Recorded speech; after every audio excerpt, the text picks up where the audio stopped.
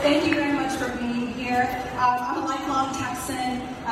We might want to bring Luke Warford in on this question because I grew up in Southwest Texas, the Golden Triangle. My parents worked for oil and gas refineries at Texaco and Chevron for a collective 75 years. We haven't talked about climate change. We haven't talked about how we can lead a green energy revolution here in Texas. We haven't talked really about, and I'm going to piggyback on what this lady said regarding recycling. We have been dumping our recyclables on China and other foreign nations for 30 years, and we don't have the infrastructure to handle a zero-waste economy. That is the next economy coming, is the circular economy. Right now, we're in a linear economy where it's, extract the raw materials, transform it, buy it off the shelves, it breaks in 6 months, and you dump it in a landfill. I've been fighting landfills for 20 years. I've been knocking on doors for 20 years on environmental issues. And we haven't talked about how are we going to protect our clean air and clean water? How are we going to protect our soils? How are we going to remediate our soils? Because the agricultural community understands how depleted our soils are and how not very nutrient-rich vegetables and fruits and all that we're bringing to the plate of our own Texas families. The TCEQ is under sunset review the next session. How are we going to rein them in? They have been callous. They have been a rubber stamp agency for big polluters all across this state, and the commissioners are appointed by the governor. They are not elected by you and me, Texans. They are not accountable to you and me and our tax dollars. How are we going to rein in their callousness and their flagrant favoritism to corporate polluters? Thank you. Yeah, great question.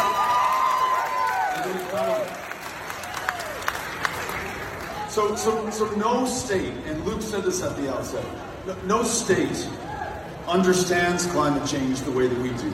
It just came from parts of the state that are undergoing historic droughts right now. They didn't last for days or weeks or months. They are lasting for years with no end in sight.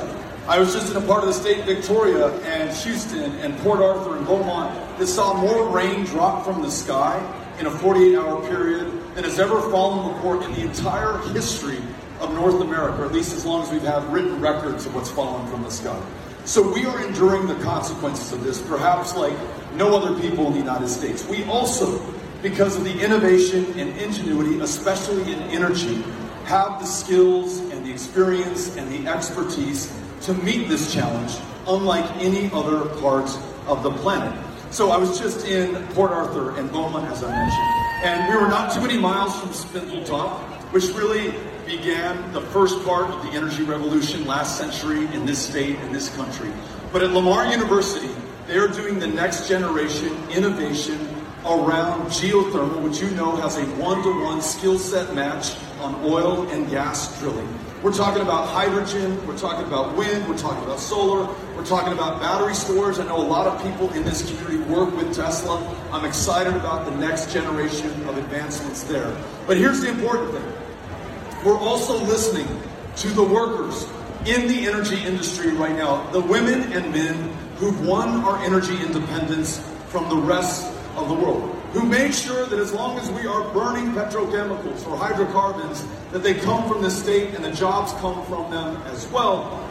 They're at the table designing the next generation of clean energy jobs. The members of the AFL-CIO, the pipe fitters, the plumbers, the steel workers, the electricians, the communication workers all sat down and came up with a 1 million job climate plan right here in the state of Texas. High paying, high wage, high skill union jobs that also include retrofitting our older buildings to make them more energy efficient, the kind of jobs that you cannot outsource, that hire people right here in this community. That's part one. And the second part, before I turn it over to Luke, because you invoked his name, we want to make sure that we hear from him. The TCEQ, the Texas Commission on Environmental Quality, right now is a lapdog. It's not a watchdog, it's not a guard dog. They're not looking out for us.